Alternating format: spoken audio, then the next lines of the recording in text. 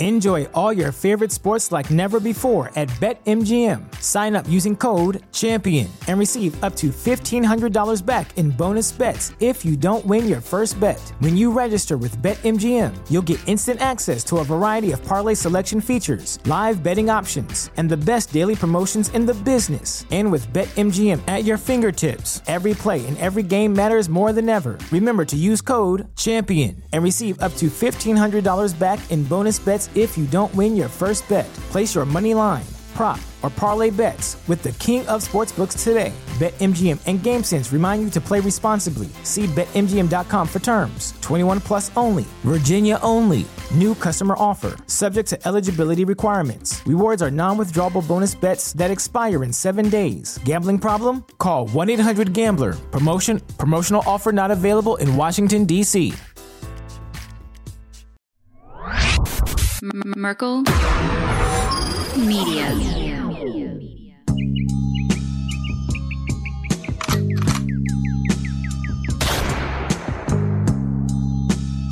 Kill the Mockingbird.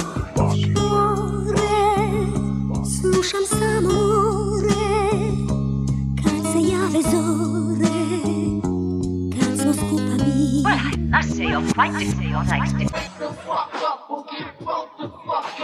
Welcome back to another motherfucking episode of Kill the Mockingbirds with your host, Sean Chris. Joe Thomas from the Chopper now again.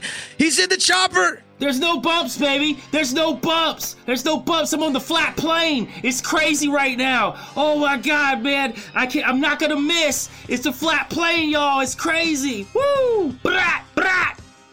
Get in the Chopper.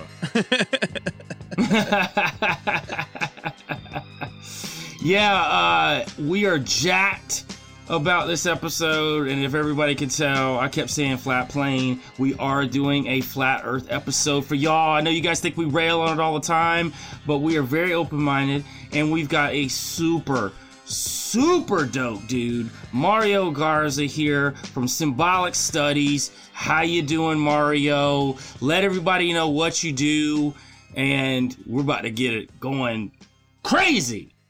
Indeed. I am stoked to be here, guys. As you mentioned, my name is Mario from Symbolic Studies. You guys can find me at symbolicstudies.com. I'm all over the place on social media, YouTube, things like that.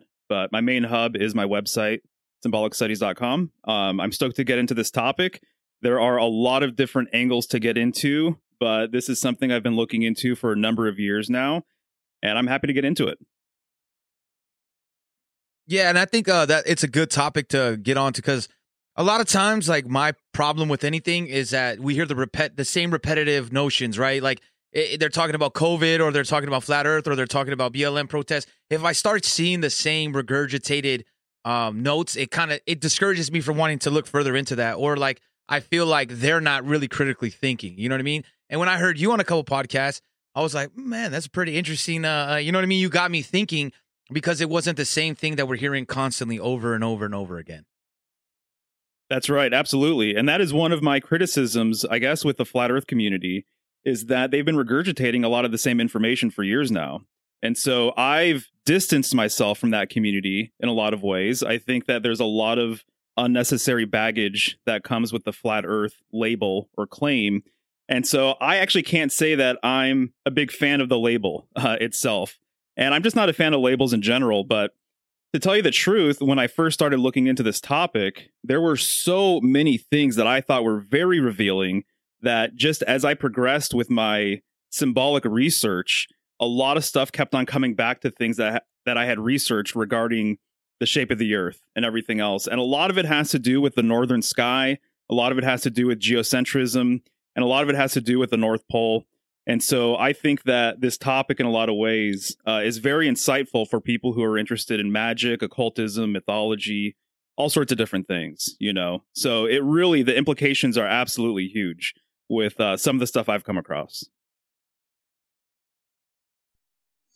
Yeah, that is why we got you on the show, because, you know, to Sean's point too, and to what you just said, it's tough when you're talking to a brick wall. And I think that's what a lot of times people feel like that aren't flat earthers. they feel like when they're talking to someone who has an idea that the Earth's flat, that there's no budge with those people. It's this way, and I've got the math. I'm going to show you how it works, and there's no leeway to being wrong. Whereas Sean and I, who generally speaking, we're, I guess what they would consider globetards, but we're globers, but we're also hollow earthers. We're really deep down that rabbit hole of hollow earth, and we're very open-minded. And at the same time, Sean and I are also open-minded to, if the Earth's flat, man, it's flat. It doesn't change the way I wake up in the morning. It's cool to look into.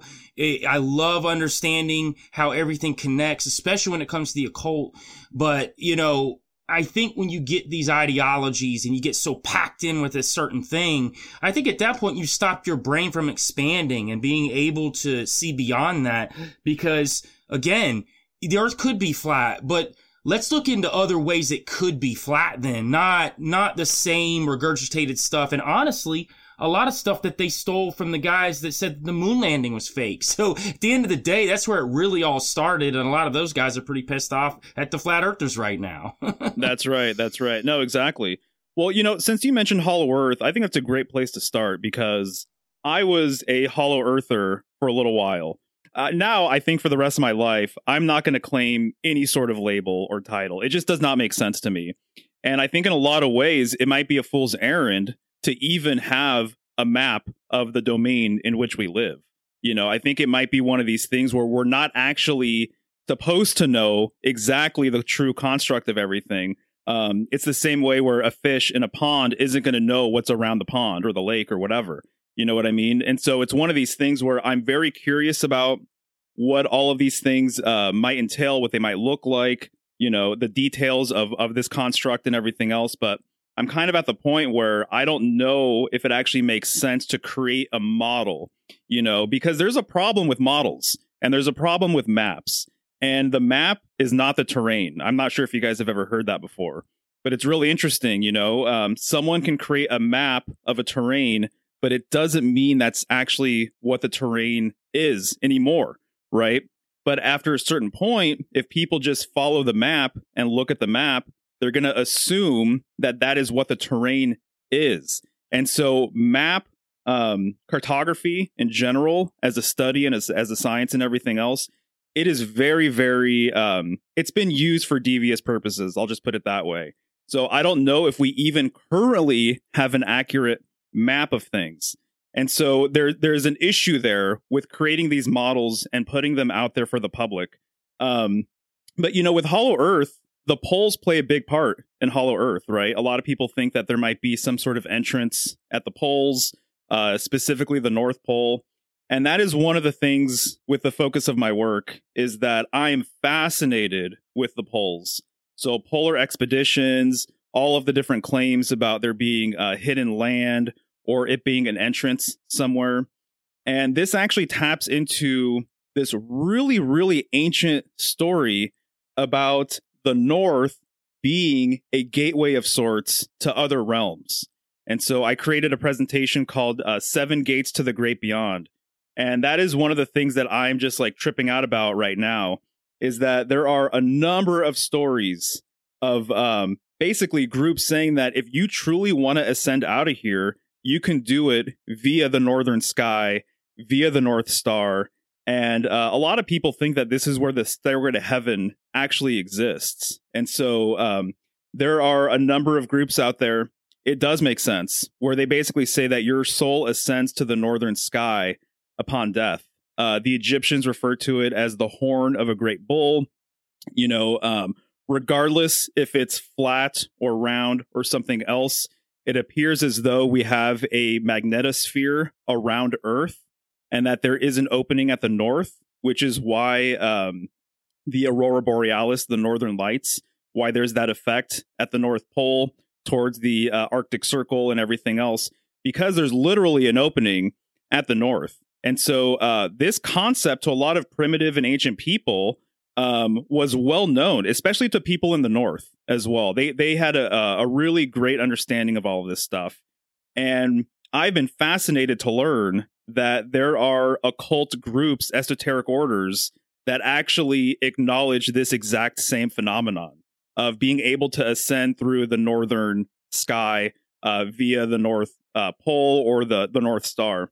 And so, just to clarify, so one of the things that I have to say right off the bat is that when I refer to the North Pole, there is a correspondence with the northern sky as well. So the northern sky has a correspondence with the northern part of Earth. And it's long been believed that, once again, this is a bridge, or that there's a stairway or a ladder. This is what Jacob's Ladder is all about. If you look into Freemasonic tracing boards, it's really interesting. And there's many, many variations of this exact same kind of artwork. But oftentimes you'll see in some of the tracing boards either a staircase or a ladder going towards a 7-pointed star. And this 7-pointed star, in my opinion, is Polaris, which is the pole star. It also goes by the North Star, the Lodestar, the Star of the Sea. It's gone by so many different names. And this star was really significant in early navigation. So if you knew where the North Star was, you can find your way to your destination, or you can find your way home. And so this northern sort of concept, there's huge implications all over the place with it. But what I think happened is that, most people today acknowledge the sun as kind of like their main focus with time, even spiritually, things like that. But there was a time before that. So there was a time before, as an example, the 12 signs of the zodiac being like the main thing as like a sky clock. And it was more geocentric. And so before heliocentrism, we were in a geocentric reality. So whether you're a flat earther or you're a ball earther or whatever, you have to acknowledge that before heliocentrism, geocentrism was the thing. And with geocentrism, there is a acknowledgement of the northern sky and the pole star and everything that represents. And so if you look in the night sky, and if you were to take a time-lapse photo of what's happening in the sky, you're going to see a streak of stars revolving around Polaris, revolving around the pole star. And so this has been compared to a great wheel or a mill. Oftentimes it's compared to a chariot wheel, actually. And this was like the framework for how people believed the heavens were structured. They believed that the pole star was right in the middle. They didn't believe. They knew the pole star is right in the middle. These stars revolve around it. And so they considered this to be like a divine framework. And so they believe that as above, so below. So if this is what's happening in the night sky, if this is how the heavens works, then we should have something similar on Earth. So there's a whole lineage, there's a whole history of people literally trying to mimic what's happening in the northern sky and what's happening in the heavens here on Earth. So that's why a lot of primitive huts, and I've done a bit of research on all of this stuff. A lot of primitive huts, they have an opening at the top, or a teepee, you have an opening at the top, And so it was this as above, so below concept. They would have the hearth in the middle, and they believed that if the heavens were designed this way, kind of in a concentric sort of reality with a sacred center in the sky, then we should, construct our houses this way, and we should basically build our communities this way.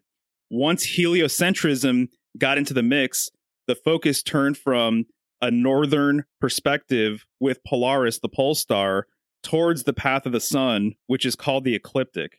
And so there was a point in time where people were more focused on the northern sky, but now they're more focused on the path of the sun. And personally, to me, I think that things are kind of thrown out of whack because of that. So there's this whole geocentric, heliocentric thing that comes into play with all of this northern symbolism stuff that I've been talking about. But yeah, so that was just a bunch of random things right there. And so my stream of consciousness can kind of go on with this topic because there are so many different things at play here. Is there anything here that you want me to expand on, or do you have any questions?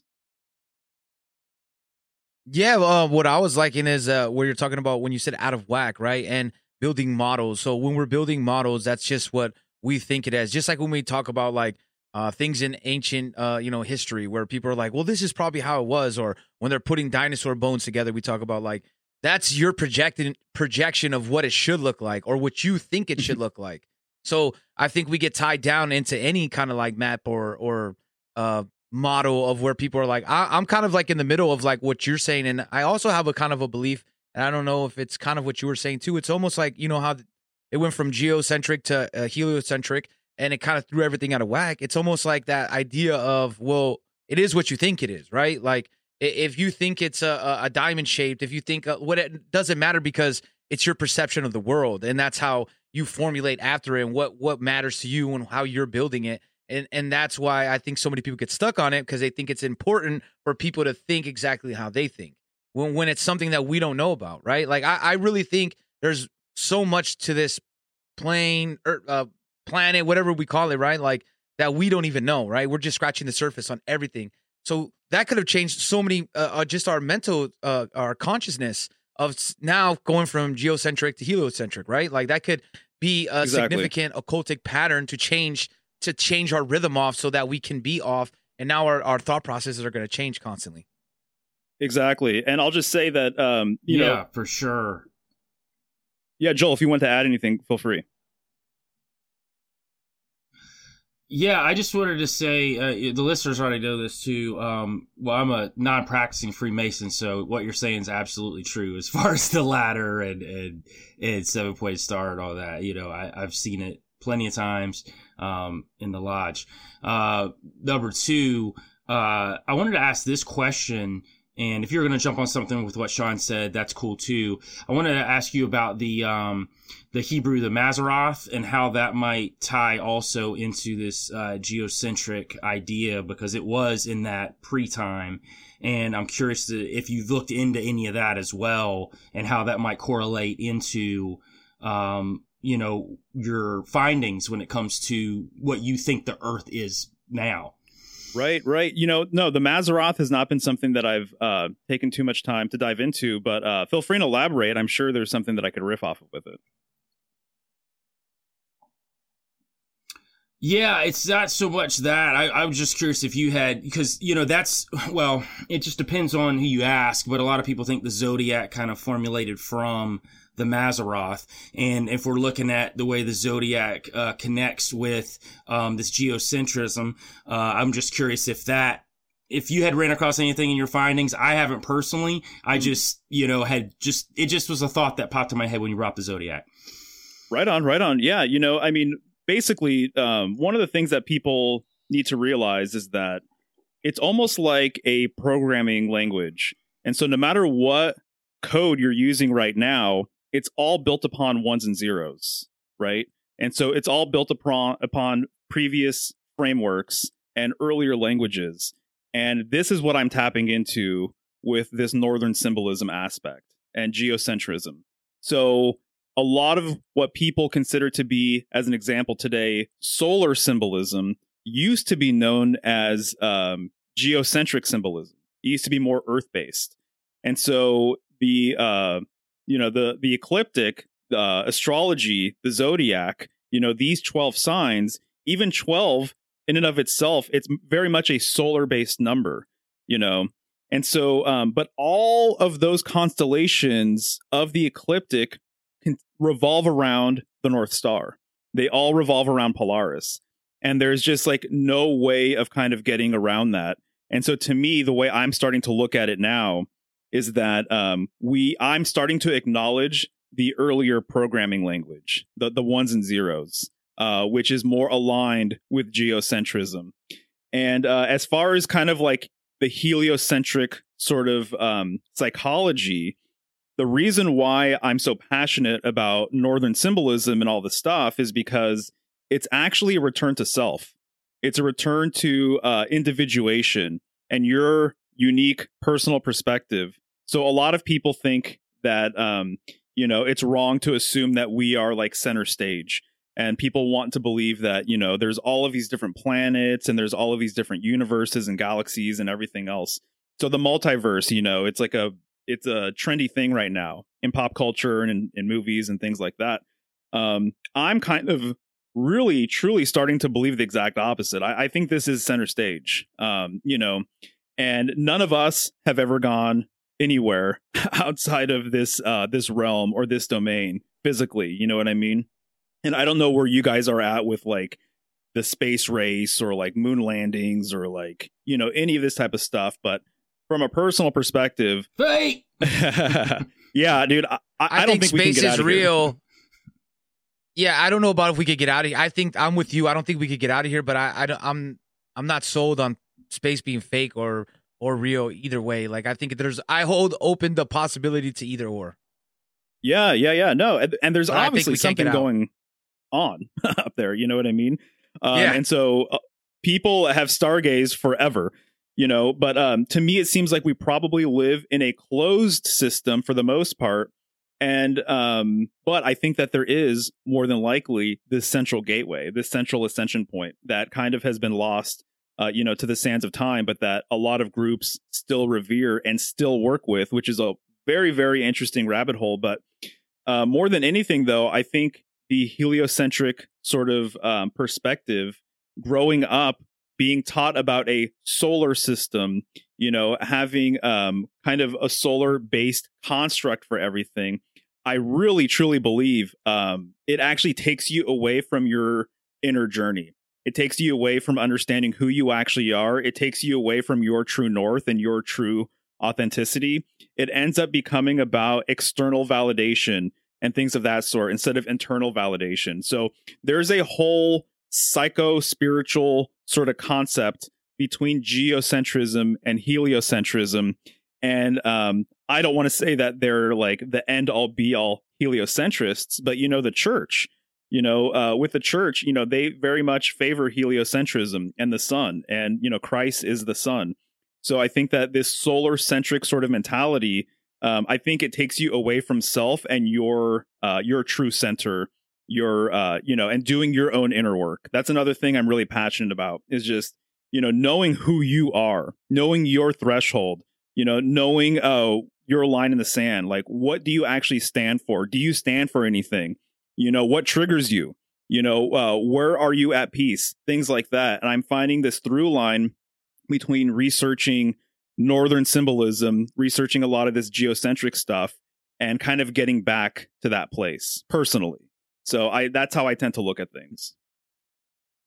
Yeah, I'm with you on that, because I talk about that a lot too. Like, a lot of people want to make the world a better place, and I always say there's only one way, is changing yourself and making yourself the best version of yourself and figuring out what you can do, because then you're going to radiate that positive energy, right? You're going to be able to, you inherently, like, unintentionally make the world a better place by making yourself better. But people have it backwards, where they think they need to do for everybody else. Not saying you don't help people, but they think that they need to live their life for other people, and then that actually deters from the actual goal of making it a better place, because you're not better yourself. You haven't put those pieces together. And I think that's what people are trying to find in a lot of, like, the conspiratorial truther world. But at the same time, we fall into the same traps of what they would call sheep of anybody else, because we get into that human state of where we want to bond with people. So we don't want to be wrong, or we don't want them to think of us differently. So we agree on everything instead of just doing what's best for us and actually building off that. That's why I think it's important to have discussions with tons of people, because there's no way that you can agree with everybody. And if you do, then you're not being true to yourself. That's it, dude. Yeah, it's funny you brought up the church too. Mario. I completely agree with you with that. And at the same time, I'm a Christian, so it's a weird paradox that I have there. But I also am very, we talk about this on the show a lot. I'm very much against the church and what they've done to disrupt Christ's teachings. I think his teachings were always meant for us to connect with other people and also grow ourselves from the inside out. And to me, that was what I always got from it. It wasn't all of this control and basically matrices that they create around us. And I think that's something that's always lost as people try to expand their minds and grow. And, you know, I just have a hard time with people that get so locked into ideologies and they can't see past it. You know, I tell people all the time, like, you know, I read the Bible, but it's probably, if you read it like it's supposed to be read, it's one of the most supernatural, esoteric books you'll ever read if you're actually, like, really looking at it. And I think that the church took away all that out of it because they didn't want people to connect to kind of what you're saying, this other reality that I think's been lost for a long time. And I think there are people like us here that are speaking with each other that are trying to seek that are looking for that actively. And we know that we're not always going to be right. And I'm okay with my matrix being broken. I think that's important. And we try to talk about that on the show a lot, is constantly breaking your matrix and realizing that your ideologies can be broken. But when they're broken, you're getting closer to, like you said, your true self. That's right. Exactly, dude. It reminds me that there are a lot of things with the church that very much relate and correspond directly to Northern symbolism and geocentrism and everything else. As an example, one of the things I'm realizing is that there are a number of deities that were actually considered to be polar deities, not solar deities, but at a certain point, things were flipped and things got turned around. And so a lot of polar symbolism actually relates directly and very nicely with Mercury. And so Mercury is something that Mercury, Hermes, or Thoth, right? Mercury is someone that I'm going to be talking about on my channel moving forward, because I have before, but I really need to unpack some of this stuff because it is absolutely killer information. I have to get it off my chest. But, Christ, as an example, obviously I said that he's a solar deity, but on a deeper level, I think that his earliest versions or forms were actually very mercurial. And you'll see that this is a case with a number of deities, that they started off being very mercurial, and then later on they were kind of turned into being a little more solar centric. And kind of my classic example of this, the first time I ever read this was in a book, by the way, from the 1890s. It was called The Night of the Gods by this fellow named John O'Neill. And he blew my mind. And he had a whole section called Polar versus Solar Worship. And he went through a number of deities where this was the transition. And there's a deity in ancient Egypt. His name is Ptah. And he's usually standing very upright. He'll have a staff. Actually, this is where you get the Oscar statue from. He looks very much like the Oscar statue. He has a shaved head, or he's bald. And basically, nowadays, if you ask an Egyptologist or a hobbyist who's into Egyptology, they'll say that he's a solar deity. He relates to the sun. And he makes the case that he was actually a polar deity, that he was a deity of the north, which is why he's holding that staff. And so notice that there's North Pole, pole star. It's this idea that there's a symbolic pole. Oftentimes it's called the world pole, the world axis, the cosmic axis, the axis mundi, that there's this thing that stretches from the northern part of Earth to the northern sky. And so when you see a deity holding a staff or a scepter, this is a polar reference. People who are creating this artwork, or people in today's world, may not have that understanding, but I'm going back to the ones and zeros. I'm going back to the previous code. I'm going back to the geocentric understanding of things. So there's a lot of phallic symbols that are actually symbolic of this axis mundi, this bridge from Earth to the heavens. And so when you look at an obelisk or a tower or a standing stone or a tree, there's a million different examples of this. To me, this is the heart of what these things actually symbolize. It's humanity wanting to have a connection with the heavens, wanting to kind of commune with the cosmos. And oftentimes, people back in the day, my understanding is that you would have this standing stone, or you would have this tree in a sacred center, a cultural location that actually meant something to you and your people. And so my understanding as well is that it was not uncommon for people, if you had a tribe or whatever, that you wanted to know what the cultural sacred center location was of your people. So if you lived on an island, or if you had a particular region that you occupied, you knew the exact middle spot of where your people dwelled. And oftentimes you would have a temple, or you would have a stone or a tree, or often too, there was mounds or mountains too that it would be symbolized by. And they considered this to be the bridge between worlds, the bridge between the underworld to where we live right here, Middle Earth, if you want to call it that, and then to realms above. And so this was definitely a common thing. And my understanding, too, is that there were a lot of initiations and rituals and things like that that took place at this central location. And some of these central locations are very well known and still exist. So take, Jerusalem as an example. Take the Temple Mount in Jerusalem. The Dome of the Rock, right? So there's a rock within this structure, which is at the heart of Jerusalem, which is in the heart of Israel, which is at the heart of Jewish culture. And people from all over the world go to this cultural site, and they consider it to be one of these sacred center locations, which is why everybody flocks there. And so this central location was so important to people that they thought that if they lost it or got destroyed or something to that effect, that was the beginning of the end for your people. And so groups who still have a sacred center location, that is so powerful, like you have no idea. In Saudi Arabia, you have Mecca and you have the Kaaba cube, right? So you have this black cube. People from all over the world, Muslims from all over the world go there, and they revolve around this cube 7 times. That's my understanding, is that you're supposed to go around it 7 times, because there is this very interesting connection with the number 7 and this sacred center and what's going on in the northern sky. And in part, this is related to the fact that right around Polaris, you have the Ursa Major, which is the Great Bear or the Big Dipper. And then closer to Polaris, you have the Little Dipper or Ursa Minor. And actually, the tip of Ursa Minor's handle is the pole star itself. Both of these constellations, the Dipper constellations, have 7 stars to them apiece. And so this number 7, you'll find all over the place in Ascension material.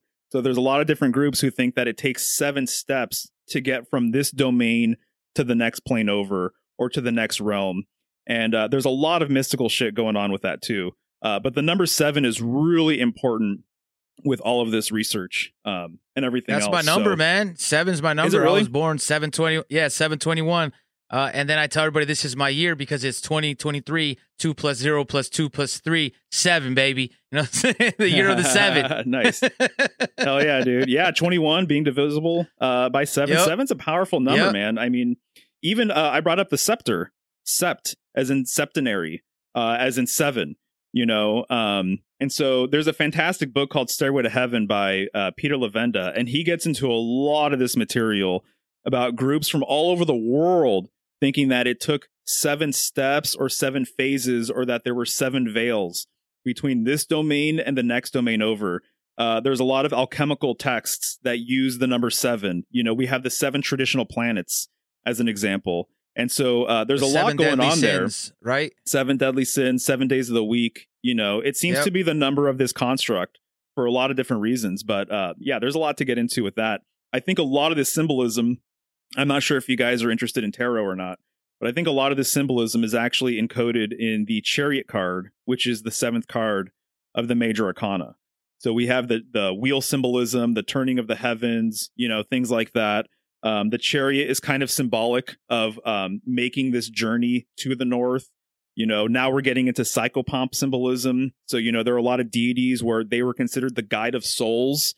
And so they were the ones who could actually go between realms. They go between realms via this Stairway to Heaven, which has also been called a post or a column or a pillar, things like that. And so that's where I think we get the post office from and postage from. It has to do with going between places via this central post. This is what Mercury is all about. He's a psychopomp, so he's a guide of souls. So I think the whole entire thing with death is that it very much corresponds to this northern location. And, this is where they considered the throne of God to be as well. There's lots of God and goddess symbolism, with the northern sky. So I kind of think that with heliocentrism, a lot of this stuff is just kind of lost, essentially.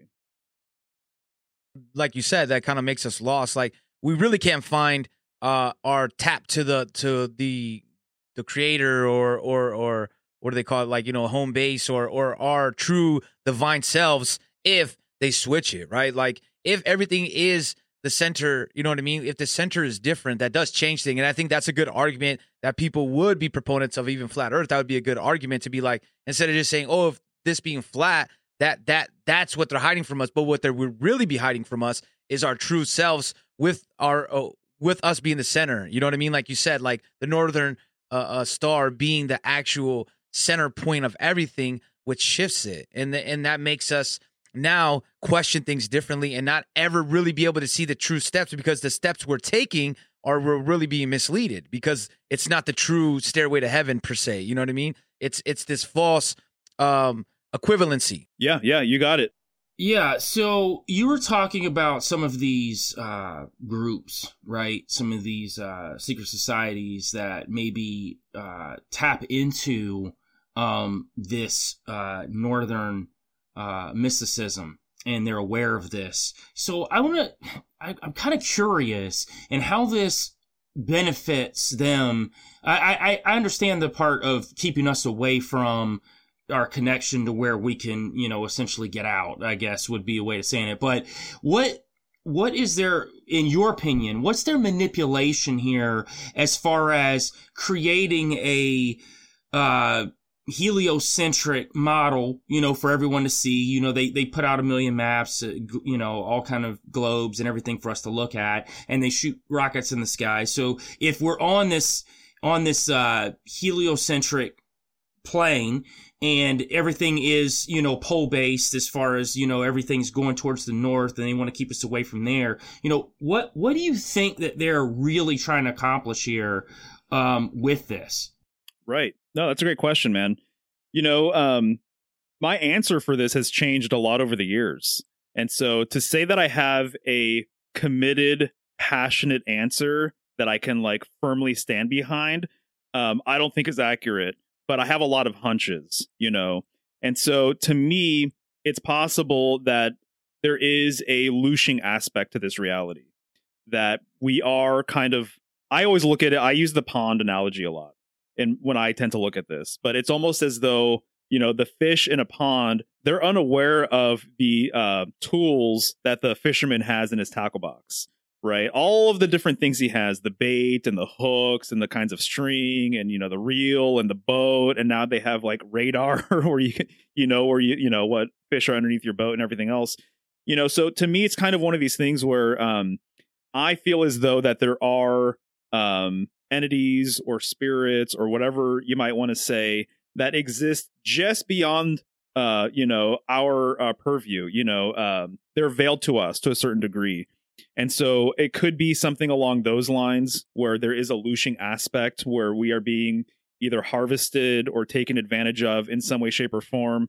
I do think that essentially, this is me, and I'll be clear when I'm really speculating. A lot of these things that I feel like I've brought up already, I feel like there's a lot of receipts for all of that stuff. And there's a lot of material you can look into and digest, and there's books you can read and all that kind of stuff.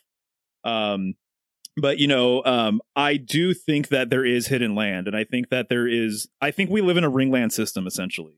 And so I think Earth is probably just one ringland. I don't think we're the closest ringland in, and I don't think we're the furthest ringland out. That's all I'm willing to say, because I don't actually truly know, but it's like an Atlantean thing, so Plato's Atlantis, it's concentric rings, right? The Lord of the Rings, it wasn't just about a physical ring, a piece of jewelry. It was a reference to how things used to be structured back in the day. Things used to be structured where, my understanding, maybe not every single group, but way, way, way back when, there was a sacred center location. There was an immediate ring. This ring was designated for certain things. There was a ringland outside of that. Certain peoples, certain, crops or whatever were grown in these different rings. And basically the ringland structure was like a hierarchy. That's what you're talking about. And so I think as above, so below, I think it's kind of a similar sort of thing, is that I think we might live in some sort of ringland structure. And people have speculated that, just like the tree rings, just like the growth rings of a tree, that everything emanates from this sacred center. And this is an Eastern concept too. There's so much you can read about regarding the center or the dot or the point or the seed, but things tend to emanate from a central point.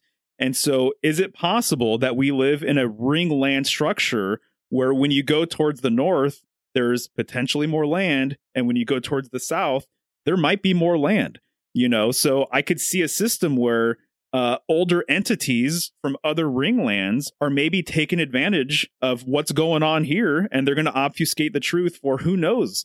The reasons might be so far out and wild that we can't even really fathom what's going on, with that. But I do know that maybe 7 rings. Who knows, dude? Exactly. Seriously, right? I mean, the alchemists talk about 7 spheres all the time. Seriously, like I'm saying, that would make sense. There's all these 7s. I'm just saying, really, like that's because at first it was making me think like, well, maybe we're on like a heptagon or whatever. That's like a shape with 7 sides. But then when you said the ring thing, that kind of made me think like, well, yeah, well, why wouldn't it? That would be the pattern that's kind of with this realm. You know what I mean? We see in that pattern of 7 because we can recognize patterns, right? We could see that, hey, this is coming up a lot. Why is it coming up so much? I mean, I wish 7 would come up a little bit more when I'm playing roulette, but you know what I mean. That's another story. But right. Hey Mario, so I think I may have heard you say this before, but you were saying it like these ring lands. So you think it's kind of like a Russian doll in a sense, right? Like maybe you got like the one that's in the center, and then you got one that builds on the outside, and then they just keep building. You got it in a sense. Yep, just like the growth rings of a tree. Yeah, exactly. And so if people are interested in that line of thinking, I would look up older presentations by Martin Kenny. He's done some interesting work on that. But yeah, exactly right. It's a nested doll sort of situation, potentially. A nested toroidal situation. So what this means too, by the way, kind of circling back to some of the stuff we were talking about earlier, is that this central location of the North may not just be the central location of Earth. It might be the central location of the cosmos. Think about it like a nested toroidal system, that the central point, the hyperbola, the opening portion of it, is the same, no matter what ringland you're on, or no matter how far in or out you're on. I don't know if you guys have ever played Elden Ring, but there's a huge tree. There's a huge, gigantic tree in Elden Ring. I haven't even played Everybody in my house plays it but me. Okay, right on. Yeah. But just imagine my son plays it, my girl plays it. Nice. Yeah, it looks rad. But there's this huge world tree. And so just imagine it's the same trunk.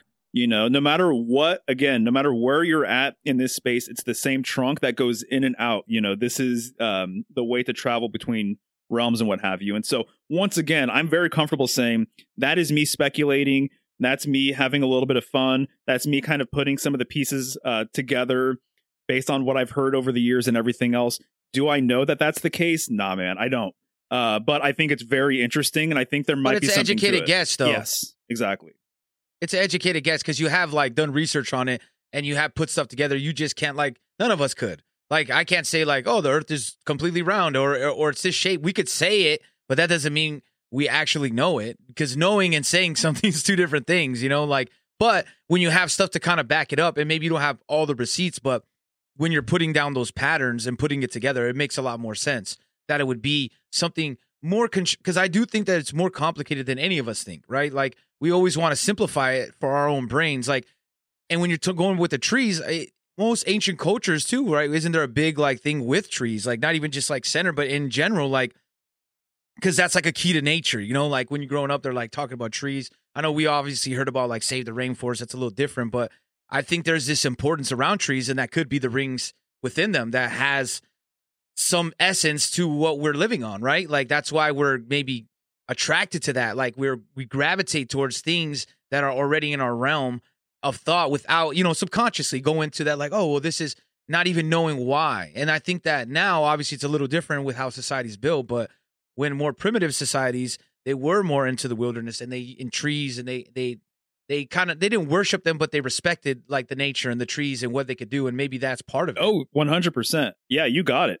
In a lot of ways, the symbolism is simpler too than heliocentrism. I'm talking about the center with heliocentrism, with astrology. I don't know if you guys have ever looked at a natal chart and how complicated they can get. But I feel as though this line of thinking is much simpler. It's more holistic. That's another thing. Geocentrism versus heliocentrism. I think that it makes things a lot clearer to the layman, if you present it in a certain kind of way or whatever. And so that's one of the big appeals for me with all of this stuff, is that and on one hand, I agree with you. It might be way more complicated than we realize, but it also might be way simpler than what we realize. And that things are, they've been presented in such a way that only the priest class, only the experts, can tell us what's really going on. What if it's not really like that, Yeah, and it doesn't have to be either, because like you said, it may be complex to us at the moment because we don't know. Like when you go to like someone's house for the first time, right? And everything looks like, whoa, man, it looks crazy. When you go there routinely, it's like normal, right? Everything, where everything's in place, but you have this like, almost like, whoa, what, man, look how their kitchen looks, even though it's just a regular kitchen, but in your mind, it's all fresh, it's all new. So that's why we think of it as so complex, because it seems that way to us because we can't understand it. But once we would actually see the information, like you said, it might be very, very simple. Because I do tend to think that most of in the truther community and stuff. Gotcha. Sorry, you cut out for a second. But I think I got the gist of what you're saying. Yeah. I guess one of the things too I just want to mention is that there is a long tradition associating the northern portion of Earth with the Garden of Eden. And notice that the Garden of Eden, especially when you just look at any painting of the Garden of Eden, there's always a tree, right? This is symbolic of basically what I'm talking about, Mm-hmm. And so the northern portion of Earth has also been compared to... I was just about to bring up the Tree of Life. Oh, nice. Hell yeah, you should.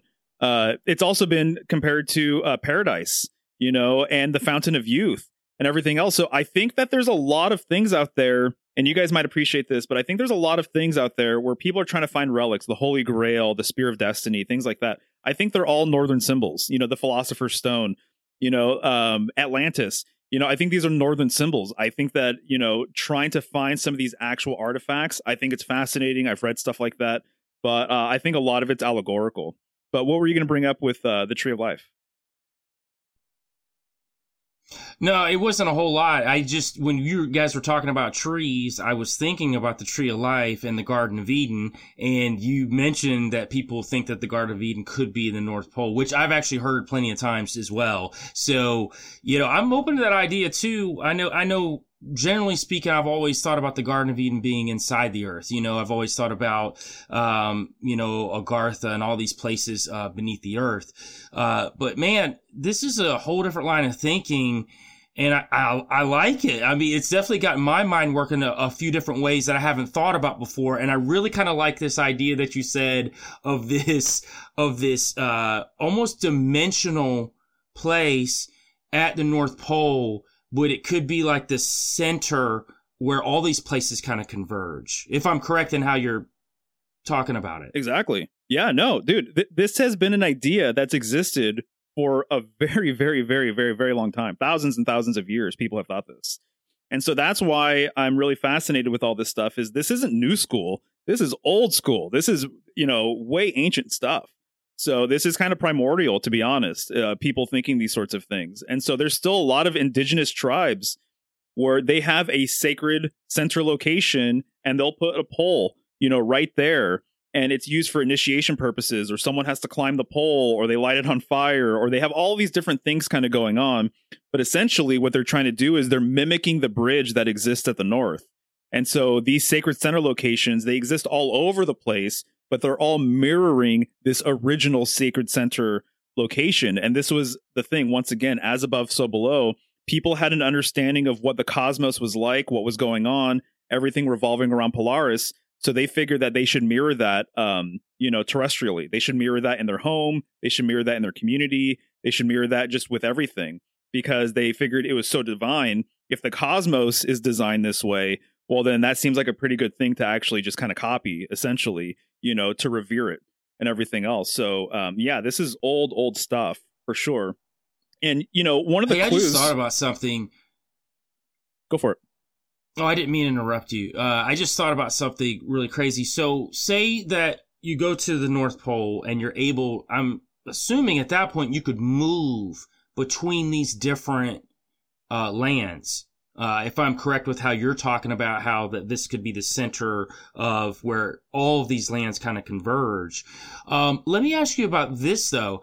So, a lot of people talk about the veil being thinned, and, things being able to move in and out between this veil being thin now. People are seeing a lot more of these quote unquote cryptids and entities and things like that. How do you think that connects to this North Pole, almost portaling system at the top of the earth, or, however you want to say it? Exactly. My hunch, again, speculation, I think that it's possible that some of the cryptids, some of the aerial sightings that people have had, we were talking before the show, I've seen a lot of UFOs or whatever you want to call them in the sky, things I can't explain with using night vision goggles and stuff. They're coming from somewhere and they're going somewhere, obviously, but I think that it's not beyond the realm of possibility to think that some of what we're interfacing with, some of the more mysterious aspects of what happens here, has to do with the fact that we're dealing with things from other places. And they're not coming from outer space. They're coming from, and I'm using air quotes right here, outer space, but they're not coming from outer space. You know what I mean? And so I do think that a lot of the things that people interface with are actually closer to home than what we've been told. So if you were to follow kind of the model that Hollywood gives us, everything is from light years away. Everything comes from, whatever star systems and blah, blah, blah. I think it's actually more local than that. I think with all of this stuff, I think we're dealing with things that are actually more local than not. And so I think that is absolutely a possibility that somehow they're either using, this system to get around or whatever, or that simply that they're coming from different places. There is a theory that people have put out there that these ring lands, there is some sort of membrane or there is some sort of field between these lands, and that on occasion these fields get thin and things can go, and travel between domains or whatever. And so that is one theory, perhaps just like the tree kind of analogy, but perhaps when there's a new growth ring, the veil is thin, so that things can kind of go between lands or what have you. So I don't really know, but I'm glad you asked that because I think it's fascinating. Now, do you also, this is a whole different question, but with the whole Flat Earth Society and like the movement that really got heavy in the 2000s, right? Maybe is it possible that those theories were cemented in and trying to like not fabricated necessarily, because it could be mixed with some truth, you know what I mean? But created as a psychological operation to kind of push people away from other things like, hey, don't look at the north, don't look at the geometrics, the different systems, like it's either this one or it's this one, to make it argumentative, right? So that people can actually really have a real critical thinking, like a mind session of what is going on with the planet. And you've seen this this huge shift, no pun intended, but the polarization of people, not just through politics, but through these, like the flat Earth or globe Earth. Maybe that it was constructed from some, to really get away from the whole North Star analogy that you're talking about. Sure. Yeah, the reasons could be many, but I do have a hunch that there is some psyop stuff at play with everything kind of popping off when it did. And I was right on that first wave too. So like 2014 is kind of how I look at it. And I was all in. I was actually, to be honest, when I first heard about it, I was like, well, I don't know about this, guys, but it kind of was this thing where over the course of several months and reading a little bit more about it, I started getting more and more curious. And then there was just way more personalities out there after several years that were talking about it. And so that was my rabbit hole for a while, for sure. But yeah, in hindsight, I think that that's not out of the realm of possibility either, for sure. And again, it could be for a few different reasons. And I'll add too, you mentioned pole shift. I think that's really interesting that you say that, because I think that pole shift as kind of a term or as a phenomenon, I think has its place with everything that I'm talking about, in that it depends on who you ask. Some people think that precession, meaning that the precession of the equinoxes change, meaning that the pole star actually changes too. And so pole shift could be a reference to the pole star changing. And there are different charts out there that you can look at where people say that these were the earlier pole stars, and there are some people who believe that precession does not exist and that it never has, and that's its own psyop.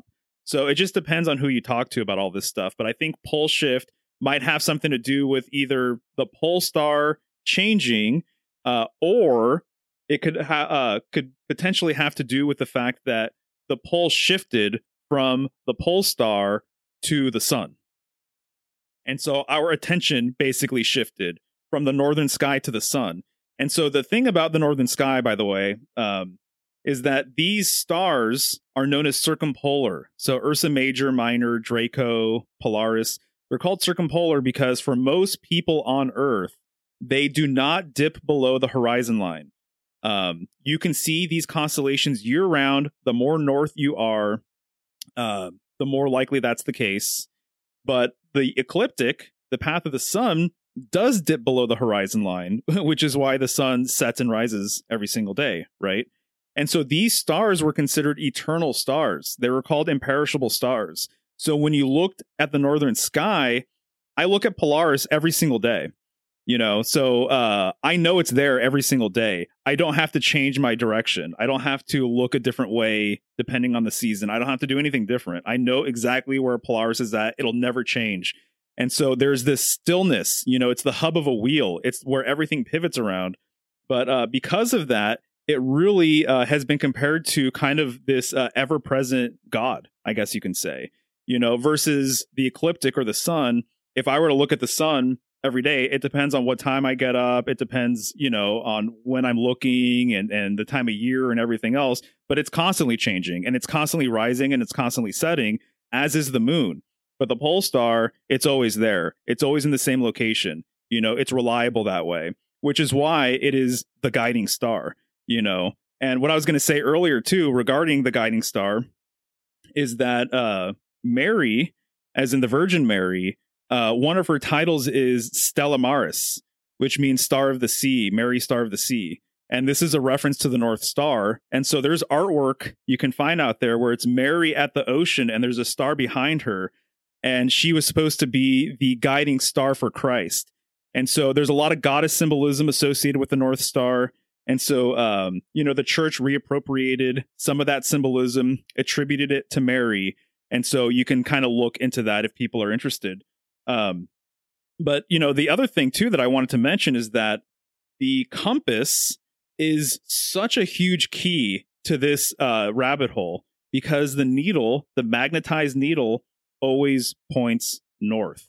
And so it revolutionized, navigation, but it's also a clue to deeper spiritual insights and deeper symbolic awareness, I would argue, is that it always points north. That's really, really significant and worth kind of chewing on if you've never considered that.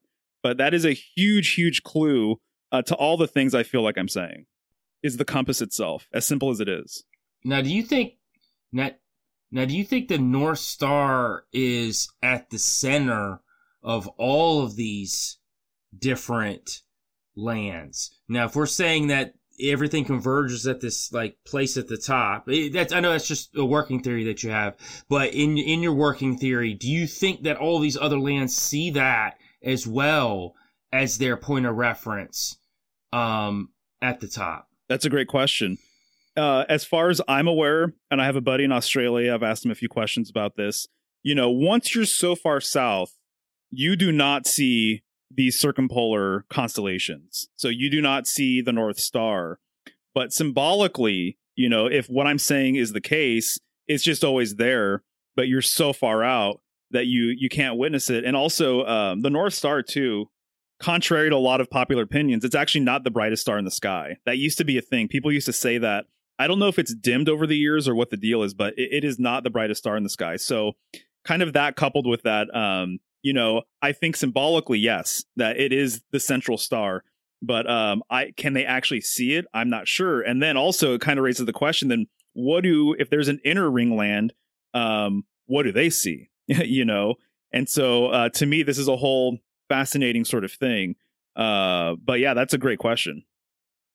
So in theory, really, there could be, like you said, a couple inner circles. We don't even necessarily have to be the inner circle because there's only so much we've traveled, right? You know what I mean? That there's we don't know everything. Like, we know what people have told us, like, hey, well, this, I went here, but we don't know all the places they traveled. So in theory, there could be an inner circle or a few inner circles. We could be 4 or 3, you know what I mean? And there's 2 inner ones, and we don't have to necessarily, and there could be a center in each one, right? Like that, like the center point of that mass. Yeah, right. Yeah, no, we have no idea. I have no idea how many inner lands there might be.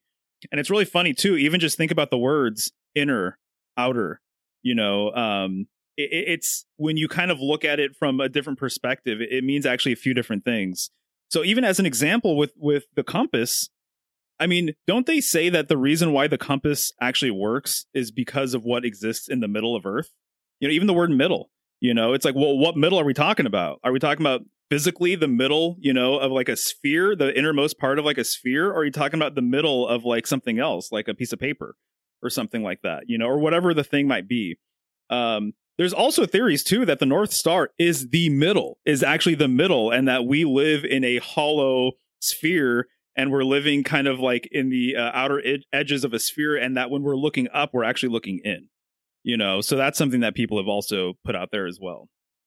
So, you know, I'm not sure, but it reminds me of the whole idea too, that in the northern sky, I know I'm bringing up all this stuff having to do with God and heaven and whatever, but there is a tradition associating it with the underworld as well.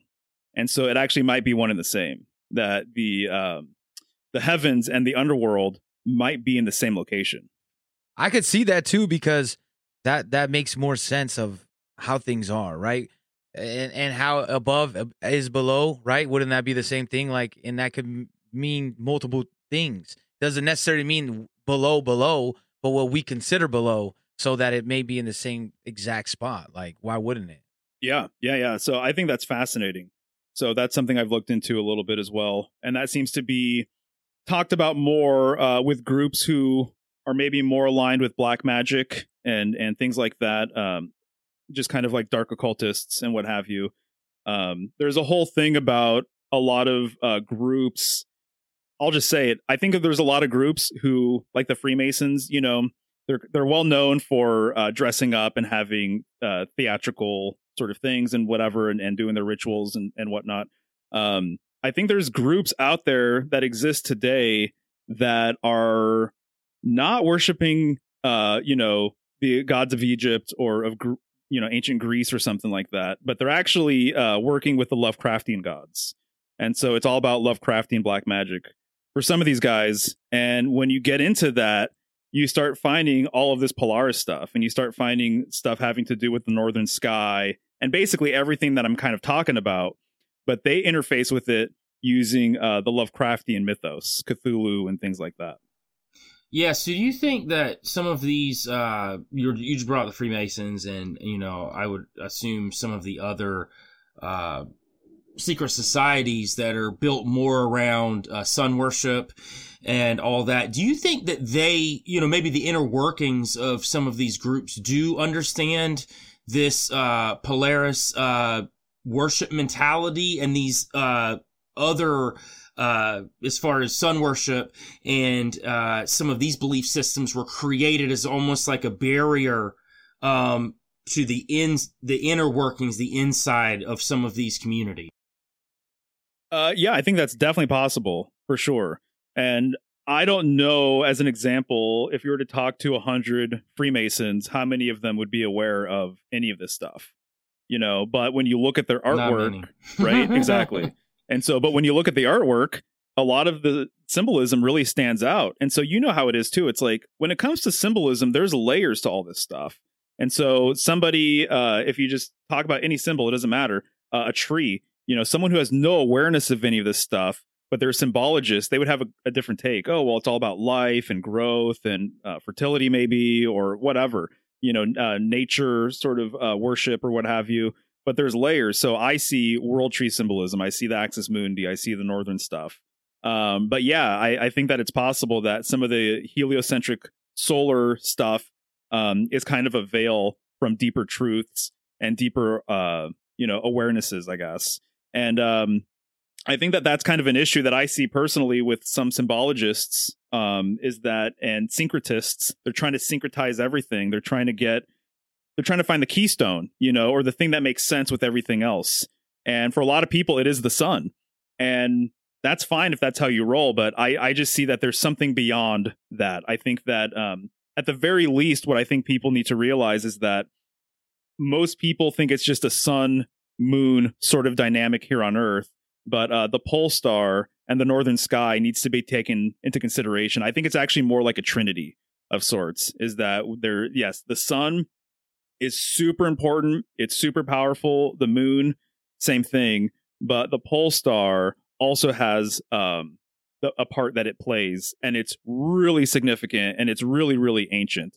And so I think that it makes a lot of sense to kind of think about, these planets, or think about this as kind of like a trinity of sorts, I guess, is that they all play their own, role. And so that's kind of one of the things that I'm passionate about, is just bringing awareness to that. And if you think, when you said Trinity, it kind of reminds me of the Father, the Son, and the Holy Spirit, and the sign of the cross, where, you got the Father represent maybe the sunish, the sun, the moon, and then the Holy Spirit, the two poles, right? Because you go to two sides. I'm glad you brought that up too, because this actually too, there's a whole conversation to be had with magnetism and the power of magnetism and how it relates to magic and polarity and positive and negative. And we're talking about pole symbolism, And so, yeah, you're absolutely right, for sure. So yeah, I mean, like I said, there's so many different angles with all this stuff that we can get into. I think we did a pretty decent job scratching the surface, though, at the very least right now. Let me ask you this, though. So we're talking about the ring systems, and you talked about, we've got the North Star, Sun, Moon. So what about these other ring systems? What's your theory on that? Do they have similar setup as we do, or is it different per ring system? That's a really fun question, man. I think that it's possible that they have different systems, actually.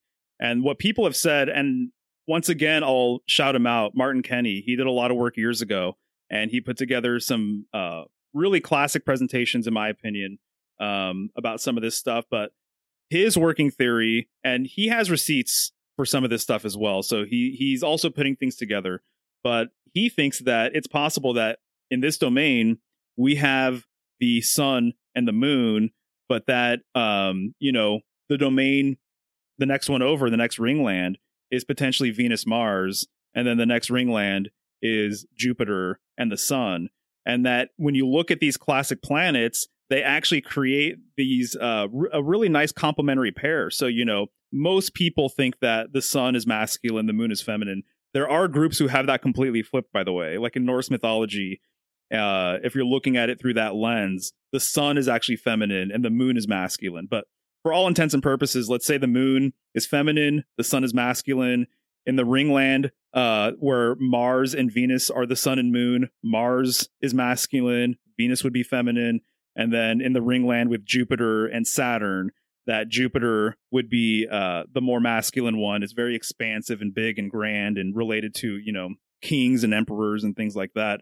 And then Saturn would be more feminine. Saturn is more restrictive. It's more associated with black and kind of chaos and things like that.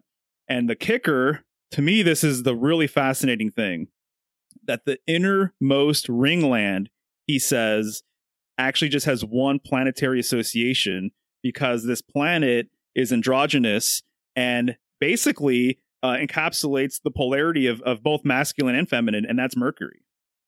That the innermost ringland corresponds with Mercury because Mercury is both feminine and masculine, essentially. And to me, this makes a lot of sense for a lot of different reasons. And it kind of gets back to what I was saying earlier regarding the psychopomp thing going up and down the post and, all that kind of stuff. So to me, that's really intriguing. So that's his take. It's almost like that's the solar system, right? Like it's kind of like what we see, what they do show you. How they say they got to show you, really reveal to you. So when you look at the solar system, like what they have, it is rings, right? Like, like when you see the models in school in your science grade, 7th, 8th, 9th grade, whatever, you see and they're all rings. So that's why it does kind of resonate with me when you're saying that, because I feel like it is like obviously it doesn't have to be that exact of what they're showing us, but it's still rings, and then it's these other lands. And I just watched the new Avatar, right? I watched the new Avatar movie, and it kind of reminds me of that a little bit. Of there's these other worlds that maybe are totally different, but they're in the same realm, and that would make we're in realms, right? And you're going into each ring, which is a different realm, Right. And see, Mario, you're explaining why we can see the planets too.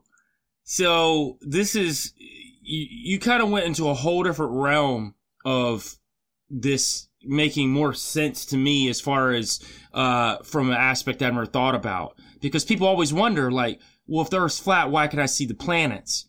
You know what I mean? Like, why can I get a telescope? Why can I see the planets? Well, if they're representation of these ring worlds, then yeah, we could see them. That's why they're far away. Yeah. So I don't know. That's just a thought. Try this on for size, man. Some people have speculated that when NASA says anything, really, that there's actually more truth to what they're saying than what you would maybe initially think if you're skeptical of everything they say, which I am, right? But that they put in little things to kind of give you clues and hints and things like that, right? But when they're saying we're going to Mars, are they literally meaning Mars or the ring land that Mars governs, where Mars is actually the sun, you know? And so are they actually referencing, when they're talking about these different planets, are they talking about ring lands that correspond with these different planets? You know, I don't know, but I'm just going to throw that out there. Blowing my mind today, Mario. God. Nice. Butt cheeks tight. My butt cheeks got tight, y'all. Man, this is great. Oh, I'm happy to hear it, dude. Wild. That's rad. Yeah, yes, man. And this you know, is nuts. I never really thought about it that way, though. It's crazy. I know. It blew my mind when I first heard it too. But it does make sense. And I don't think I've said it in this episode, Sean, but you know, you brought up the solar system. The switch is that I don't think personally now, I don't think we live in a solar system. I think we live in a polar system. That's the deal. We live in a polar based system, meaning that everything revolves around this central pole. You know, that's how I look at it personally. That's what I'm saying. It makes a lot of sense. And when you can break it down to kind of fit multiple models, right? Because like you said, that we don't know any definite model of anything. But when you can make it sound logical, where you can actually see, and you're like, yeah, that can actually be, and you answer questions, right? Because like Joel said, now that answers a question. Like when people are like, well, how come I could see that? Well, of course you could see it, because it's still in this.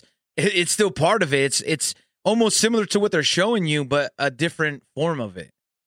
Space is, like you said, what's outer? It's just outer. And space can be anything. Like I could have dead space in a room, right? It's an empty space. So outer space is just what's outer from whatever our ring, whatever ring you're in. Right. Yeah, no, exactly right, man. So, yeah, you know, I just think that, again, it's more holistic to see things this way. I know we've talked about the growth rings of a tree and how that works. Think about how water works. You know, you throw a pebble in a pond and then, you know, you get these ripples and everything emanates from the center. And so it just seems as though that there is this just concept that everything just emanates from the center, from a sacred center, and that a lot of things in this reality basically operate the exact same way. And this is, you know, at the heart of my research too, basically, especially the more I get into, you know, this Northern symbolism stuff. And, you know, my channel is called Symbolic Studies. And so I think one of the things that gives me just a different angle, you know, I think we all have a piece of the puzzle personally. But what gives me a different angle is that I've been studying symbolism for years now. I have a bunch of books right here that are symbolic reference books. I've got multiple symbolic dictionaries and encyclopedias and like things like that. And so when I look into a symbol, if I want to look into the wheel and what wheel symbolism, what it breaks down to, I'm going to find multiple books in here that say it's the churning of the cosmos. When I look into the world tree or the tree, it's going to say this is the axis mundi. And so unless you've taken the time to either acquire these types of books or go down this rabbit hole, you're not going to be aware of any of this stuff. But I've got dozens of books here that basically back up a lot of this information. So it's really funny sometimes I do these shows and I feel like I have to defend a certain kind of idea and, you know, certain concepts. But when I read some of this material, I'm like, but it's all right here. It's telling you all of this stuff, basically. You know what I mean? But unless you've looked into it, you're not going to know that that's kind of the thing. But I'm happy to, make people aware of it. But I also think that you earlier, this was like when we were talking earlier in the beginning, I think it all boils down to like all of this, everything is good to like look into and figure out and try to see where we're at. But if you're not doing it for your own like personal gain of becoming better and becoming growing and becoming who you are and what you're about to blossom into, then it's all for nothing. You know what I mean? So like, I think that the research is great. I think like looking into stuff is great, but to believe into that stuff with as far as not letting it get out of control of who you are. You know what I mean? Because a lot of people get into all of these subjects and it gets a little bit too much for them, or they get too invested that they don't look any further. They're not even furthering their own personal growth because they're stuck on something that they have to be right about. And you're kind of like, that's why I kind of like why you break stuff down. Not only are you saying when you speculate, you're saying when you have receipts, you know what I mean? So like that, to me, I think that it brings out good character and it gives me more options of being a critical thinker that I could tell like the genuineness of what you're speaking. And at the whole, it's being that person and trying to be the best form of who you can be and reaching in within yourself is why that's why your work is more important. Not to me, you know what I mean? And that's my own personal opinion, because that's why I like people like that, because then I can actually relate to what you're saying and I could actually get the information instead of blocking it off because we're now in a combative mode. You know what I mean? That's right. You got it. Thanks for saying that too. I really appreciate that. And you got it, dude. The way I look at it personally is I see so many people and they're questioning everything around them. And they're questioning this news story, they're questioning this ad or this soundbite or this person, this podcast, some interview they're listening to. But unless you're questioning yourself, you are missing a big piece to the puzzle. I think questioning one thing should lead to questioning all things, including yourself. And so that's one of the things that I try and flip it into, your own personal work and, your true authenticity, whatever that might be. And that's also my approach with the tarot too. So I do tarot readings for people, things like that. But I tell people things that they don't always want to hear because I remind them of the part they've played in their own life. I remind them of the decisions that they've made. I remind them of their perspective and how it's creating a certain kind of energy in their life and everything else. A lot of people, they want to have a scapegoat or a savior. And I don't want any of that personally. I am my own scapegoat. I am my own savior. So I tend to internalize all of these things. And even when I look at like mythology and the gods and goddesses of the ancient world, and we're talking about different myths and whatever, they're all part of us. That's how I tend to look at it, is that it's like Odin, he's not outside of me. All of these gods, they're not outside of me. They're aspects of us, and our psychology and our spirit and everything else. And so I tend to just internalize all this stuff. And so once I came across that this is an angle with Northern symbolism, geocentrism, everything like that, I was like, whoa, I'm getting a lot out of this. So I'm just going to continue following it. And now I'm just at the point where I really want to kind of make people aware of it. And if people get something out of it, that's awesome. And not everyone is going to be ready for it. They're not interested. And, people have their different agendas and things like that. And that's fine. But people who are open to it, I definitely want to talk to them about it and let them know what I've come across. Yeah, for sure. I mean, this is, man, I'm telling you, this has been really mind-blowing. For everybody that's listening, Mario got Joel Thomas's butt cheeks tight. I'm always getting y'all's butt cheeks tight. He got me tight today. This was wild. I'm telling you right now, this is interesting, man. And it explains things in a way that makes sense to people that just can't get outside of the scope of what they've been taught their whole lives. And I think that that's important as we try to dig and try to get to the truth.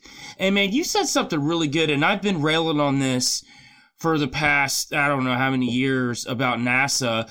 As much as I believe NASA's a lying sack of shit, I do think they give us a lot of truth. And funny enough, I think a lot of these pictures and a lot of these things that they show us, as fake as some of them are, I think they slide some real stuff in there too. I think when they give us certain ones, along with the ones that are obviously fake in our minds, I think some of them are true. You know, I used to joke around all the time. I was like, I think maybe those old Mars pictures might have been real pictures of maybe, like you said, this land beyond the ring, the next ring. We don't know, and we don't know what kind of contact these elites may have, or some pact they may have with these other ring systems. We don't know how this operates. If it is like you said, where it's like an inner and it keeps going out, we don't know how far it goes out. We don't know how far it goes in, and we don't know, what kind of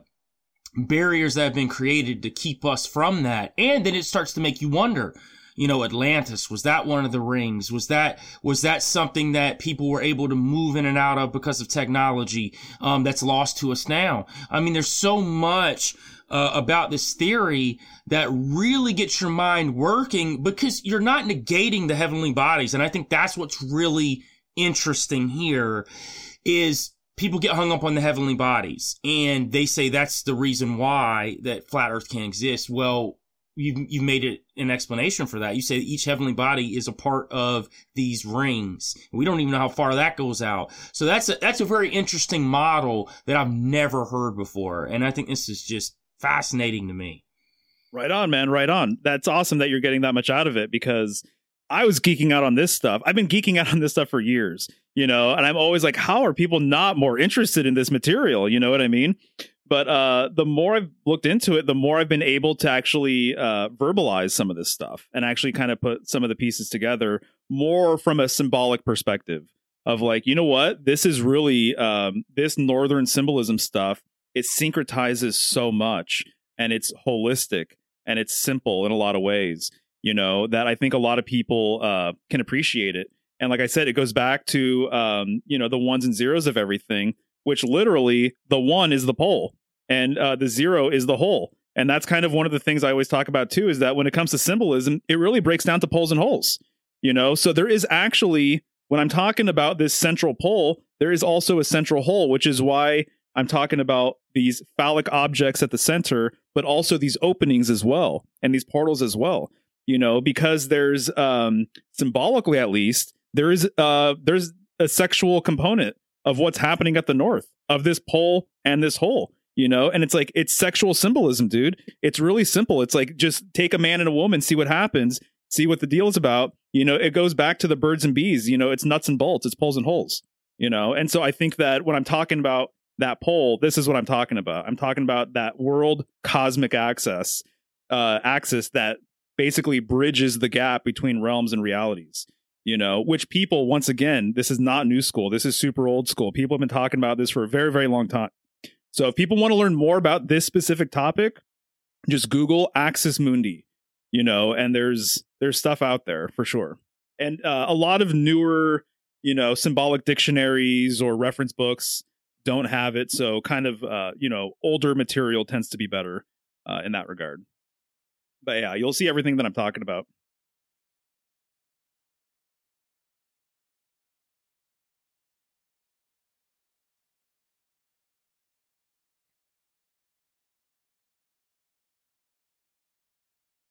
Well, I think the reason why it hasn't got out there as much is because there's figures out there that have either, whether it be nefarious on their own purposes or just because maybe they're getting a following of it or whatever, right? They're sticking to the same talking points, and those talking points have been passed around and passed around. So now when somebody hears anything about alternate from the heliometrics model, they automatically assume he's talking about flat Earth, the same thing that I heard this other guy say. So every single time it triggers into people's brains to not listen. You know what I mean? Because they're like, hey, I'm not going to listen. He's going to say the same thing that I just heard 20 other guys said online. Or when I seen the, what's it called? Flat Earth Dave battle, go against what the scientist Dave or the other Dave, whatever the hell that guy is. But that's what we see, right? That's what we perceive every time we hear those conversations. So we don't even get to get in depth into it because we're closing it off right away because we heard the same thing. Now, when someone brings it a whole different perspective, and that changes everything to me. But it's hard for people like you to get it out there because other people are kind of washing it out, that message out there with things that like partial truths, you know what I mean? And I'm not even saying they're intentionally lying. I don't think that they're all just like, oh yeah, we got a plan. I think it's just someone threw it out there in the ether and people ran with it, you know, and then instead of looking and elaborating further, they were cool with the information they got. And they're like, this is all the information I need. I'm done. And that's some of the human nature of where people don't like to grow. And if you're not going to continuously grow, then you're stuck. And whether it be a narrative, whether it be an idea, whether it be a hypothesis or any of our research, we have to continuously growing and changing our perspectives. Like we've talked many times, like there's people that have been studying Bigfoot for 50, 60, 70 years, and they still have the same exact thought that it can only be that he's a physical creature that lives at, you know what I mean? They're not even in the realm of possibility of that, hey, he could be from another dimension, or that it could be, you know, experimentation, or they won't allow themselves to get that information and process it with the information they've been researching because they're just stuck in their ways, and people don't really want to expand. I think there's many people in this world that are fine with where they're at and that they have the information that's good information and it's not going to change and they've got it figured out, so don't worry about it. And they're only stunting themselves because they're not allowing themselves to really build and become a better person because they're not growing. And if you're not growing,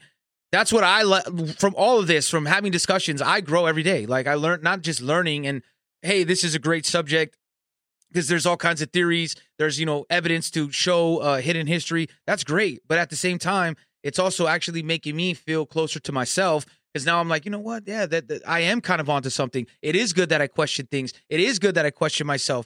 And when you were talking about earlier about how people don't like to question themselves, I tell a lot of friends and people when we're talking about relationships, that's kind of the same thing. Like people are like, oh yeah, my ex was horrible, man. She was a bitch and this and that. Well, you're not even putting the components together of what you may have done that had also caused that. So now you're never going to be able to have a healthy relationship because you're stuck in this pattern of it's their fault. It's they did this and I didn't do anything. So you're not even like looking into yourself like, yeah, maybe when I did this caused this action. Doesn't dismiss what they did, but they want to always have that enemy, like you said, or a hero, right? Like we have a big problem with idolization right now, whatever it may be. People idolize people in the conspiratorial world or mainstream music or whatever it may be.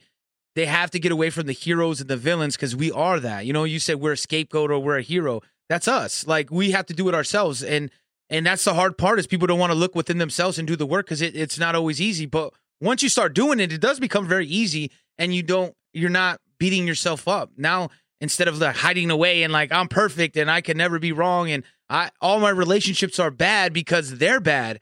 Instead of realizing, hey, maybe I can improve myself, which in turn improves your relationships, improves your thought process, improves your total growth. Exactly right, man. Yeah, I co-sign all of that, honestly. It's beautiful stuff because I think that is really one of the biggest problems with people today is that they're just not looking inward. And instead they want all of this external, like I used earlier, validation for everything, you know, so everything is outside of themselves. And I think that's what heliocentrism too kind of promotes, if I'm being honest, from my perspective, is that heliocentrism to me, what it reminds me of is the science is settled. No, we know exactly what's going on. We know exactly how far the sun is. We know exactly how big it is. We know exactly what it's made out of. We know where these planets are at. We know what they're made out of. We know everything that's kind of going on. And so it really takes the mystery out of everything. And so that's one of the fascinating things about this northern symbolism stuff and kind of the geocentric correspondence with it and everything else is that it's revealing yet mysterious. And so it kind of draws you in. So it gives you a lot, you know, and so as I've shared with you guys today, but it also, there's still this mysterious thing about it. There's still this kind of, there's still things to unpack and there's still things to learn. And that is the journey of the soul, man. You know, so like the personal work never ends. And that's just how it is. So as you uncover more layers of self and you get to the core of who you actually are, you're going to uncover new layers that maybe are a little traumatic, you know, things that maybe you hadn't thought about in a long time. You're going to find new triggers, you know, things like that. And so to me, the journey of the soul really is just like the journey of individuation and figuring out who you are. But that process never ends. And so therefore, I think it really is important just to appreciate the journey behind it. You know, not get so caught up in, you know, the end result of anything, but just appreciate the fact that you're actually walking this path. You know, this is the path of the Fool in tarot. This is the first card in the major arcana. And so, yeah, man, I'm into all of that for sure. And I just thinking that the science is settled on everything. I know you guys love the cryptid thing and all that kind of stuff. I think that's really healthy. I think people need to embrace the mysteries. I think people need to embrace death. I think people need to embrace chaos and the darkness and things like that. You know, heliocentrism, there's a lot of it that reminds me quite a bit of just the new age culture, love and light and bliss and things like that. You know, it's like, it's really community, you know, others. Dude, don't get me wrong. I love people. You know, I have a lot of great friends, great community around me. But it's like, unless you're taking care of your own shit, you know, you're probably just going to bring them down, essentially. So we would all be better off if we just did our own inner work, you know, our personal work. Hey, I'll tell you something, Mario. There's a guy that I trust. I've known him for a long time, and he and I talk about a lot of stuff. And one thing that he told me recently that really stuck with me when we were talking about pain and dealing with personal growth through pain is sometimes when you're in the middle of that and you feel really nasty or whatever, sometimes it's good to just sit there with it instead of running from it or pushing it away or whatever. Sometimes just sitting there and holding it. And that's part of that refining yourself, is sitting there with whatever doesn't feel great and understanding what it is, because sometimes it's just sitting with it. It's not leaving you. Like to be able to move on with your life, it doesn't necessarily mean that it goes away. That's not part of growth, right? That's not what we do as human beings. Sometimes we need to sit with that pain and understand what it is, and then learn how it can help us grow into a stronger person from it. And that's just something that really resonated with me recently when this guy told me that. He's like, sometimes just sit there with it, man. Sit there for like 10, 15 minutes. Don't try to find a way to fix it, because I think people always want to fix something that's going wrong with them instead of sitting with it and understanding that, hey, it's an integral part of my life right now. Like, I have to go through this, or this is something I went through, but it's there to help shape me into a better person. And it's tough. It's never easy. I mean, even me talking about it here on the show, it's not easy. You know, it's not something that I'm just like, oh yeah, just sit with it and it's going to get, no, it's not like that. But I think that for me, it was understanding that, hey, this thing's there and I need to understand it. And part of that is understanding yourself. And it becomes easier though. You know what I mean? Because you build up these, like, cause I know that, like, I've been trying to, like, you know, be on this little path of, like, you know, self-awareness and finding my negative traits that I need to work on and things that I could build on, my triggers. And it's been about 5-6 years. And just talking to people, like, they can tell, they're like, how are you so calm? Or how do you, I'm like, it's not that I don't have these thoughts. It's just that now they're limited. They're smaller sections. Instead of a day of me feeling depressed or negative thoughts, it's going to be like minutes now. You know what I mean? And it came from weeks to days to hours to now minutes, to where I'm like, okay, I'm recalibrated. Because it becomes second nature. And now you're able to, like, go through these cycles much easier, because now you're training yourself. It's just like anything. If you hit the gym the first time you've been sitting on the couch for 15 years, that first gym session is not going to be great, man. It's not going to feel, you're going to be like, what? No, this is horrible. Like, why do people do this to themselves? But after 3 months of that, it's pretty easy, right? It starts to become second nature, where now you see the benefits of it. You're like, you know what? I do feel better when I go to the gym and work out a little bit, or when I go on a little hike, or when I go for a run. So if we train our brains to these patterns that we have and kind of really adjust to them, and then incorporate that with what we're doing, like when we're doing research and finding truth, we're going to find real truth. Because I've said for a long time, everybody likes to use the word red pill. The ultimate red pill is healing yourself. You know what I mean? Heal yourself. And that's the red pill you need to take, because that will open up so many other paths, because then you don't even care about being right. You care about, like, man, this world isn't bad, or this is good. And you can appreciate the relationships you have with other people. Like, my family is, like, very important to me, and they became even more important to me once I was able to start. And I'm not completely healed. Like you said, I'm going to be forever working on this, but at least now I'm in a spot where I can appreciate those things.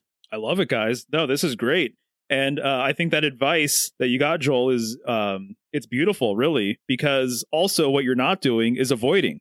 And so what people want to do is they want to, you know, whatever vice gets them going or whatever, Oftentimes people will just do that. They'll avoid, with whatever it is that gets them going. But also too, what I've started doing is honoring my mistakes and honoring my pain and honoring my triggers and honoring all of my traumas and hidden wounds and core wounds and things like that, because I think that that's an important part of it too, is that you actually have to make peace with it and you have to accept it and you have to make peace with self. And there's different ways of working on self, but I think that acceptance of self is a huge key. So whenever there's something in my life that kind of is thrown, a wrench is thrown into a situation, or things are kind of topsy-turvy or whatever, I've gotten much better with accepting kind of the situation and accepting my role in the situation as well, instead of trying to avoid it and pacify it in some way, shape, or form. And this is all reminding me too, just since we're on this topic of healing self and things like that. But, this is a classic thing in war, is to destroy someone's homeland, and to destroy someone's homeland and then to create refugees and to create a migration of people away from where they grew up and from where their people, their ancestors, where they lived and where they had a connection to the earth and things like that. And so I think one of the whole deals with this Northern symbolism thing is that I think that in a lot of ways, they've taken this away from us, potentially, with this heliocentric sort of solar system kind of dynamic, is that they've taken away this sense of belonging and this kind of homeland, sacred center kind of concept by throwing things out of whack. And so now we don't have this sort of pole or column or location, that we can actually call home or look towards, and so I just think that there's a ripple effect when you do that. So having us be completely unaware of what's happening with all of these different dynamics, I think, like I said, it kind of creates this effect elsewhere in life where you don't feel settled. You don't feel like you belong or whatever. And so that's partly some of the research that I've gotten into with all this stuff, is that I think that it's almost like a butterfly effect sort of thing. So turning it from polar to solar has just so many different implications that it's definitely hard to get to in one conversation. But I think you guys can kind of appreciate what I'm putting out there. No, I totally agree. I think that's what I kind of picked up earlier, is that it changes everything. I think that's a good analogy, the butterfly effect, where that you change one thing and now it internally changed everything. And I think maybe I was having this idea while you were talking, that maybe that the veil has thinned for some of us or fallen for some of us, and that makes us a little bit feel even more out of place, right? Because now we're questioning everything, because you still have all that stuff that's been compounded into your brain of you're supposed to think like this is the right way, and now that we have questioned a lot of that and done our own work, that now that's what makes us feel out of place at times, is because we're actually getting to the right place and everybody else is still kind of on this other, this other angle of it, and they can't let it loose and they're not growing. So definitely it makes sense, because that happens throughout time in war, where we've seen, natives being ripped out of their homes. And then in America, for instance, the Native Americans, and they never were introduced to alcohol, right? They ripped them out of their homes. They gave them alcohol or put them in bad, shitty situations. So then that's internal, now they've separated them from their holy lands and their traditions, the things that made them feel part of the earth, that made them feel a part of something. You know what I mean? Doesn't necessarily have to be the earth, but part of something. And now people are those that have been ripped from their homes are on this endless search for to feel whole again. Because now I'm not whole anymore. You ripped that apart from me. So I think internally we all are, and that's a good analogy. But with changing from the polar to the solar, that ripped us apart. Right now we're finding, well, where's home? Where is our center? Because we don't know. And this is subconsciously thinking. Obviously, we're not thinking of the center, but we're trying to find that. And that's why there's so many people that seem lost. Right. Exactly. Yeah, well put. And, you said Holy Land, and I just can't not think of the potential hole or portal or gateway at the center of everything, And so once you start wrapping your head around this dynamic, it truly is a paradigm shift. It has been for me, at least. You just start seeing it all over the place. And you'll start noticing certain things of oh, okay, well, that's a sacred center sort of thing. I can't not go on a hike now, and I see all these trees and they're just shooting upward towards the heavens. They're like little bridges toward the cosmos. And I'm just like, these are all world trees, in my opinion.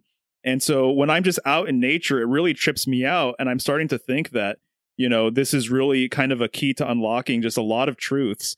And once you kind of have this in your frame of reference or whatever, it's all over the place. But thank you guys for having me on and being able to share some of this. I'm glad you guys, are appreciating what I'm saying. And I appreciate your guys' feedback and input. And obviously, if you guys ever want to do this again, just let me know. Oh, for sure. This is saga continued. You know what I mean? We got a lot of that's I think a lot. Not people forget that you don't have to agree on everything. It's just like-minded people don't mean they have all the same ideas. Like-minded people to me are just people that are willing to hear other ideas and be open to it.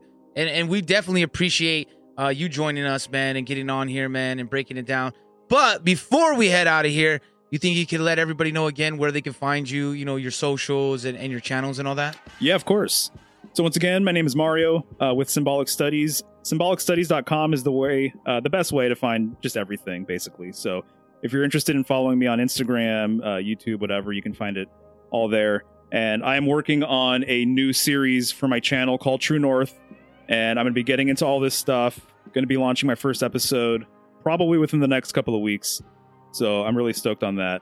But this was a great time. Thanks for having me on, man. And you can find us at Kill the Mockingbirds on all podcasting streaming sites, including all podcasting 2.0 apps.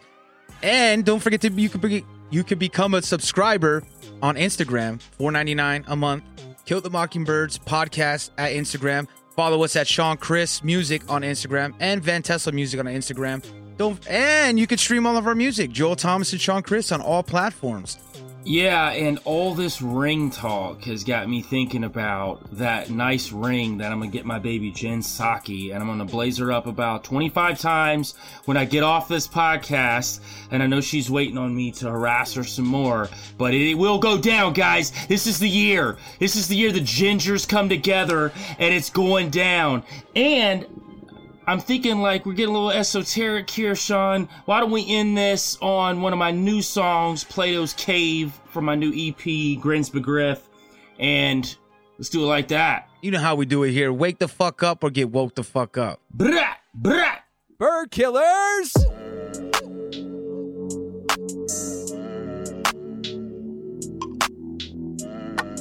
Van Tesla Music. I'm feeling what shocks us does the sin. We just love us toxic and we binge. Think we're free when we're on the fringe. But we're lost, yeah, we're lost, yeah, we're lost. Ropes full of death and bones. For all we leave when we chase the most. What we acquire will decompose. What do we want, do we want, do we want? Shadows dance on the cave from our masters. Fires closing in behind us, it don't matter. Puppets dancing to the flicker, hear the laughter. We just think that it's normal in the past. Become our names into one. With the flames, with the flames. Jesus prayed in the garden while his friends slept. We're just broken pieces to the gold and no missteps. I'm here to break down all your idols ritualistic. If you don't like it, I don't speak in euphemistic terms. The world is run by Charles Montgomery Burns. They keeping it hooded like CERN. They've done it in thirds before the earth was occurred. And all the friction I'm getting is warranted when your chambers don't echo. The insurance needed for what I be saying don't come from Progressive or geckos. And why you popping Prosecco if you ain't putting in labor? I'm taking shots of espresso. Every second I favor more than the last. We never get a return on time lost. Look the divine laws, but people looking to wrap it like tacos with lime sauce. Hey, I never cared too much what they saying. Matter of fact, what I'm saying, I ain't here to explain it on the levels. All they see, but they don't see my creator campaign of politicians for your souls. No debating, but softer than eggs, I'm calling them Benedict Arnold. I got me a chopper. Most of our collars are blue. Most of us can't even afford one. Lining up for new iPhones and Jordans. It ain't our blessings, and we praying for misfortunes. On others, on our socials, feeling so important. I'm breaking you down. Ain't here to make you feel comfortable. Just avowing the opposite. sex while creating the monsters' hotness. These hills we create for ourselves. Timelines are nothing but cells. Shadows dance on the cave from our masters. Fires closing in behind us, it don't matter. What was dancing to